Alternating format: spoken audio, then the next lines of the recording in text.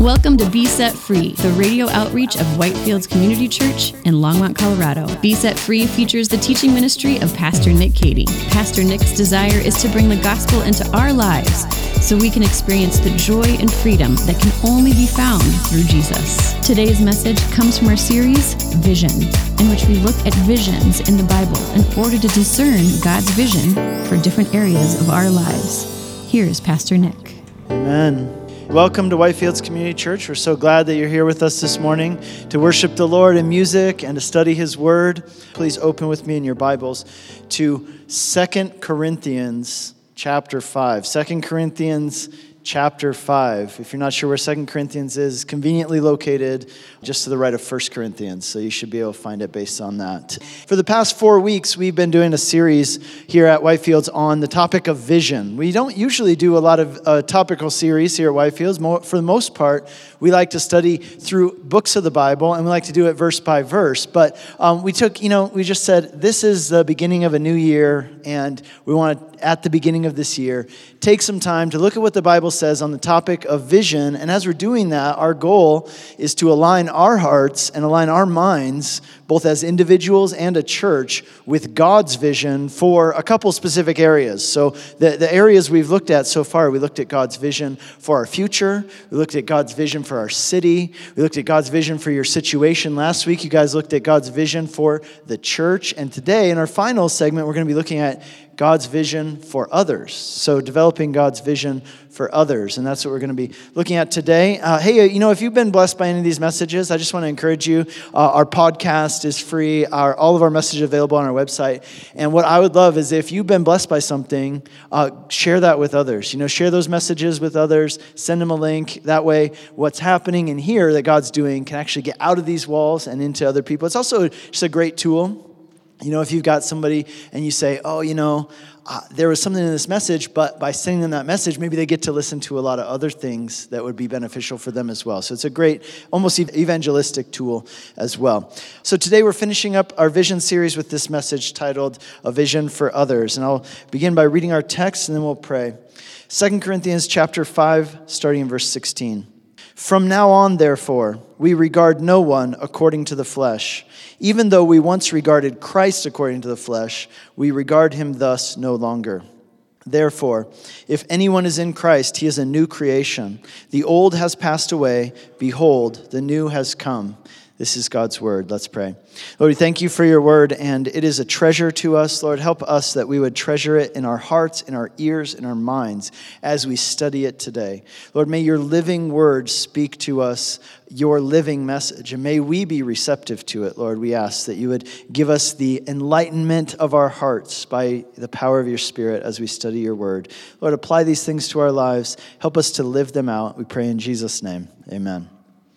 So, the three things, here's your outline for today. There are three things that this text brings to our attention in regard to developing God's vision for other people. Number one, the natural way of regarding people. Number two, a new way of regarding people. And number three, regarding him who regarded you. So that's going to be our outline. So let's start out by looking at the natural way of regarding people. Let me ask you this. What would you call a person who hides from their problems?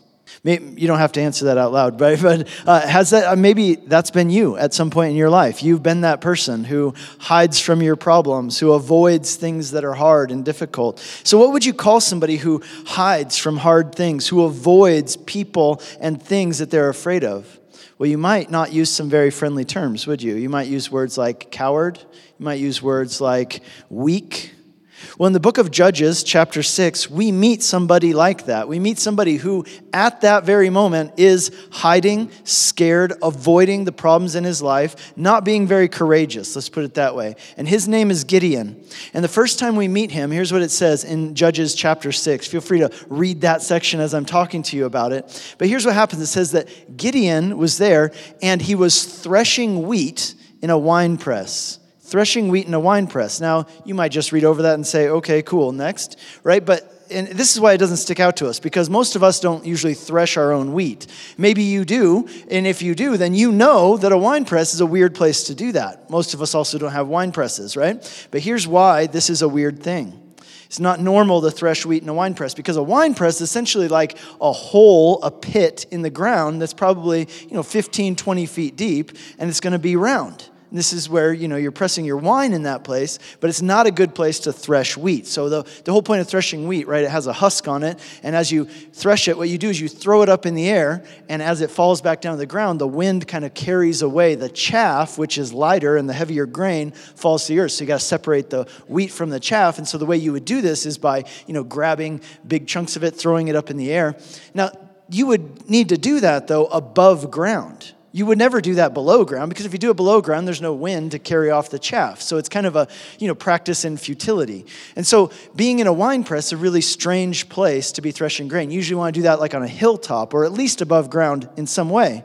So here's Gideon. What is he doing? Why is he in a pit in the ground, in a hole in the ground, trying to thresh his wheat? Well, the answer is that Gideon is hiding. He is scared, and he's hiding from who? From the Midianites. Now, the Midianites were a local tribe at that time who had gotten very powerful. And they were kind of oppressing and harassing, and you might just simply say bullying the people of Israel. The Midianites, they were bigger and they were stronger than the Israelites, and they were bullies. Rather than let the Israelites live in peace, they would harass them. Right? They wouldn't totally conquer them. They would just kind of mess with them all the time. It says there at the beginning of Judges 6 that the Midianites, would come into the Israelite villages and like kind of ransack their houses. So the Israelites move up into the caves which are around the Dead Sea there. So they're living in caves, and they've been forced out of their villages. And the Midianites would also do this thing we read where they would wait for the Israelites to plant crops, and they would let them do it. They'd let them till up the ground, plant the seeds, and then for months, right, water the seeds, tend to their crops, and then when it came time to harvest it, they'd let the Israelites harvest all the produce, and then they'd come over and be like, give us all your produce, right? So you just put in months of work, and these guys show up, and they take your produce from you, right? So they're like the kids at school who, beat somebody up and take their lunch money, and they do it every single time. And so here's Gideon, and he's got a little bit of wheat that these Midianites haven't found yet, so he says, I know what I'll do. I'll hide in this pit, and I'll try and separate this wheat, and so they don't see me, so they don't catch me, right? So what is he doing? He's not being very courageous at this moment. He's kind of hiding. He's scared. He's afraid. He's weak. He's avoiding confrontation. He's not acting valiantly, you might say. And while Gideon is down in this pit, it says that the angel of the Lord, by the way, the word angel just simply means messenger. So this messenger from God shows up and speaks to him. And here's what the angel says. He says to him, the Lord is with you, O mighty man of valor. Mighty man of valor? Like Gideon must have been confused, right? Like looking over his shoulder, like who is there someone else down in this wine press that you're talking to? You're certainly not talking to me. Like you must have the wrong guy. You must have the wrong address, right? Like they wrote down the wrong address for you on a piece of paper and you ended up here. Because right now, Gideon is the opposite of mighty and courageous. He's like weak and fearful. And yet God looks at Gideon and he speaks this title over him. He says, Gideon, I'm looking at you and I'm seeing something in you, about you, that other people don't see, that even you yourself don't see, Gideon. God is calling Gideon to live into this identity that God sees in him and speaks over him. And what we see from this is that apparently God has a different way of evaluating people than we do. God has a different way of evaluating people than we do. Apparently, God uses different criteria in order to assess people than the criteria we tend to use. When God looks at people, he sees them differently than when we look at people. See, and we see this kind of theme that runs throughout the Bible. That God says things about people where you look at that person and you're like, are you sure? Right, so like later on in Israel's history, the people of Israel get their first king. They've always wanted a king. They finally get one. His name's Saul, and he's awesome, right? He's like the quintessential born leader. He's like 6'5", right? He's tall, he's handsome, he's kingly in appearance. He's the kind of leader that you could be proud of. He's from a wealthy family. Outwardly, he's really like the perfect king. But God rejects Saul, and chooses another man to be king instead. That man's name is David. Now, David is somebody that probably nobody would ever choose to be king. He's just not on anybody's radar, right? He doesn't look like a king. He doesn't come from a royal background. In fact, just the opposite. He was a shepherd and the son of a shepherd, which at that time, right, shepherds were considered kind of the lowest of the low. They were despised, looked down upon. It was a dirty, dangerous, low-paying job. Most families who owned sheep would hire people to take care of their sheep for them. But of course, David comes from a family where they're the people who get hired. They're not a wealthy family. He's not nobility. He's not even the firstborn son in his own family. He's the youngest child in the family. This man, David, the Bible describes his appearance. It tells us that he was ruddy, which means like red hair and freckles, right? He's short, red hair and freckles probably. And God looks at David, and God sees something in David that other people don't see when they look at David. God looks at David and says, he is a man after my own heart. You've been listening to a message by Pastor Nick Cady of Whitefields Community Church in Longmont, Colorado. We'll get back to the remainder of this message in a moment. We are open for in-person worship on Sunday mornings at 8, 9:30, and 11 a.m. We have implemented procedures to ensure your safety as we gather for worship and studying God's Word. Come grow with us on Sunday mornings, online or in person at 8, 9:30, and 11 a.m. Now, back to Pastor Nick with the remainder of today's message. Here's how God explains it later on. When he explains him rejecting Saul and choosing David, he says, "For the Lord sees not as man sees. Man looks at the outward appearance, but the Lord looks at the heart." Again, the idea here is this, that God has a different way of evaluating people. He uses different criteria in order to judge people than the criteria we tend to use. And let's just think through that. I mean, what are some of the criteria that people generally use when it comes to evaluating or categorizing people? Well, one common way, right, is political affiliation, isn't it, right? So, we'll talk about people in these broad categories, liberals and conservatives, and you hear people, depending on what side you're on, talk about those guys, right? Those liberals think like this, or those conservatives want this. And what happens is you're essentially reducing, right, over 300 million people in our population into two groups of people and acting as if they're monolithic, right? Those liberals are like this. Those conservatives are like this. The other thing that happens is that when you take one of those labels upon yourself, what you're saying, right, when you say I'm liberal or I'm conservative, it leads to tribalism. It's us versus them type of thinking where you make a lot of assumptions. And what happens in tribalism is this. You tend to assume that people in your tribe, right, you give them the benefit of the doubt. You tend to think the best and assume the best about them. But people in the other tribe, you do just the opposite. You assume bad motives upon them. Now, why do we do this? Why do we like to categorize people in this way? Well, I think the real reason, the simple reason, is because it's very easy. It's very convenient. It's very comfortable because it gives you the semblance that you know somebody and you know exactly what they're thinking and what they're feeling without actually having to get to know them, right? And so it makes life easy, so to say, but it's a kind of cheap thing to do. See, you can write people off, you can judge them, you can make determinations about their character based on that label that you give them. We do it with lots of things, right? We do it with like generations, right? Like, oh, those darn millennials and their avocado toast and their ripped jeans, right? Ruining the world. And then the millennials are like, okay, boomer, right? So, of course, when you think about it, it's ridiculous to think that you can reduce people, or hundreds of millions of people at that, to categories and then assume that you know them and assume that you know their motives. Again, when we do this, it's kind of like a cheap but comfortable way to make ourselves feel good by looking down on other people and saying, I'm glad I'm not one of them. Everyone in this world is looking for an identity. Everyone in the world is asking a question, who am I? And at the root of that question, who am I, is another question. There's an underlying question about value. The question is one about value. What gives my life purpose and meaning and value? What is it that makes me significant? What is it about me that would give other people a reason to love me and accept me and want me? That's what's at the core of this question of identity, is a question of value, a question of what makes me unique and what would give someone a reason to love me. And many people, they seek to build their identity and find their value and their worth and their significance in this way by contrasting themselves with other people. That's why we like to categorize people in this way, right? This is the kind of thing that leads to racism, it leads to sectarian thinking, all of these kind of things, right? But here's why. Because you're building your identity, you're finding your value and worth on the idea that you are somehow better than other people. And what you're telling yourself is, as long as I'm better than that person or those people, then I can feel good about myself. Then there's a reason why people should love me and accept me. But of course, doing that requires you to look down on and exclude others, right? So you're building an identity at the expense of somebody else's identity.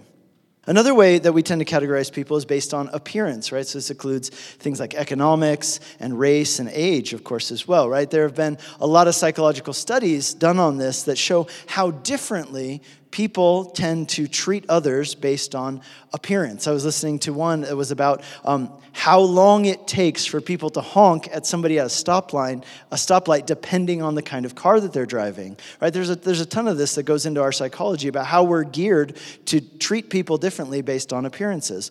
Another key way that we tend to categorize people or regard people is in according to vocation and function. Vocation and functions.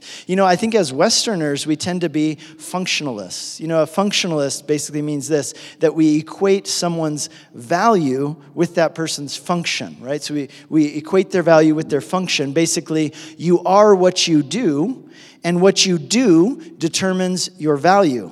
That's why in our culture, this is one of the first things we ask somebody. We ask their name, and then immediately we want to know, what do you do? Because we want to make some sort of judgment about them based on the job that they currently have. And we do that, right? We make certain judgments, certain value assertions based on those things. But this kind of thinking, right, it reduces someone. I would say it retracts from their humanity. It's not fair, because what we're doing is we're reducing someone to the function that they perform in society. And that has all kinds of negative effects, right? This kind of functionalist thinking was completely embraced by the Third Reich in Nazi Germany. I just came from Austria, which is the land of the Sound of Music, but it's also the land of Hitler.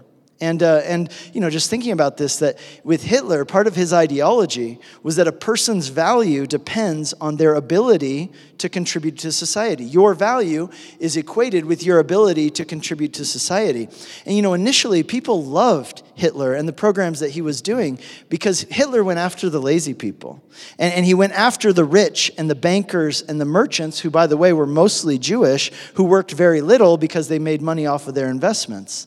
And so the working class people loved this, right? They're like, yeah, those people, we're the ones doing all the work.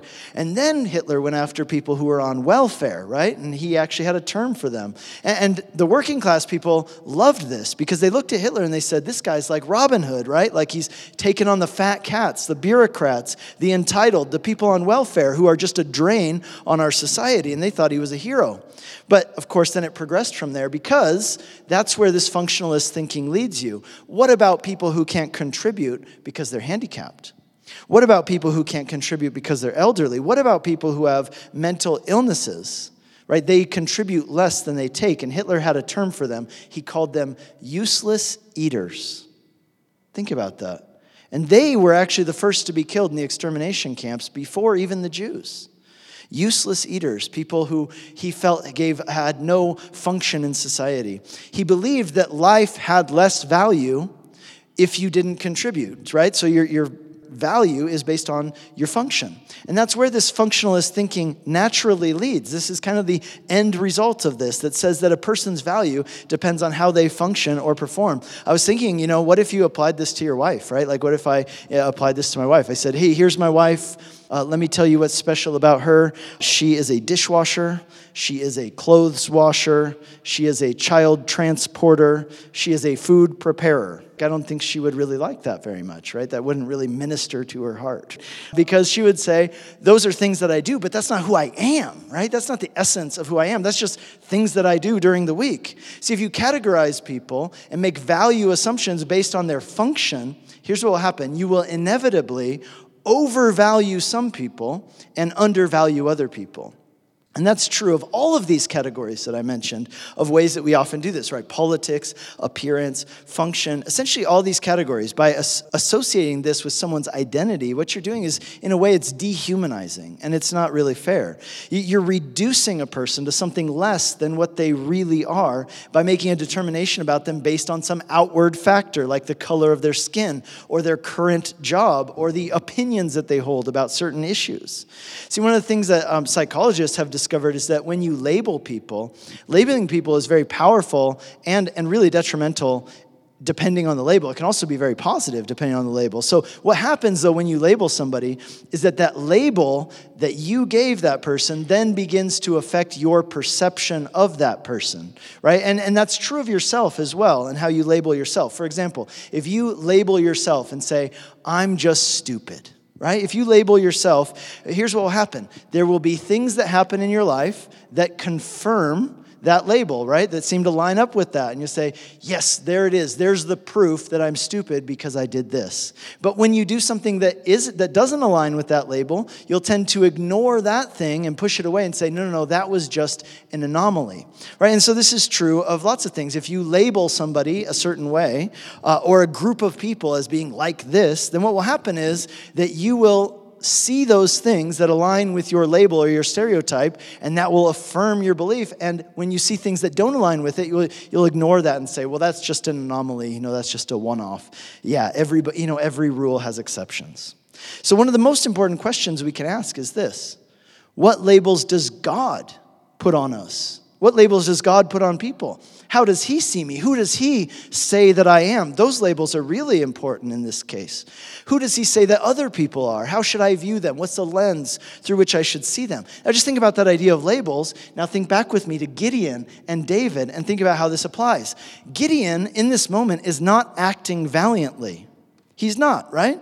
But God speaks into his life and slaps a label on him. And the label is a positive one, right? It's Gideon, this is who you really are. You are a mighty man of valor. Maybe you're not acting like it right now, but this is an anomaly. This is not who you really are at core. This is God calling him into his greater identity. He says, who you are is a man of valor, right? And that becomes the label, which then defines how Gideon's going to think about himself from now on. It defines how we think about Gideon. With David, God slaps a label on this guy too and says, David, you're a man after my own heart. Now, there are times later on in David's life, which you probably know about in his life, where he sinned greatly. He did not act like a man after God's own heart in those instances. But because of that label that God put on him, when we read those stories about those times, we conclude, well, those must have just been anomalies. Those weren't who David really was, because we know that at core, David was a man after God's own heart. And so the question is this: what are the labels that God would put on you? What are the labels that God puts on others that he wants to be the lens through which you see those people? Paul the Apostle addresses this issue in 2 Corinthians chapter 5 in the text that we read here at the beginning just a minute ago. And he says this: I am going to make a determination. And that determination is this: from now on, I will regard no one, I will not regard anyone according to the flesh. What Paul is encouraging us to do is to not think about people based on the categories of this world, the categories that this culture tends to tell us. These are the categories that people fall into, and telling us not to label people with the categories of this world. Instead, he says, I want you to label people. I want you to categorize people based on the categories that I give them and put on them, and yourself as well. So let's talk about what those are. And that brings us to our second point, which is a new way of regarding people, a new way of regarding people. So if we don't regard people according to the flesh, then what is the other alternative to doing that? Well, Paul tells us in verse 17 of 2 Corinthians chapter 5, he says the alternative is to regard people according to their spiritual condition. Verse 17, if anyone is in Christ, they are a new creation. The old has passed away and the new has come.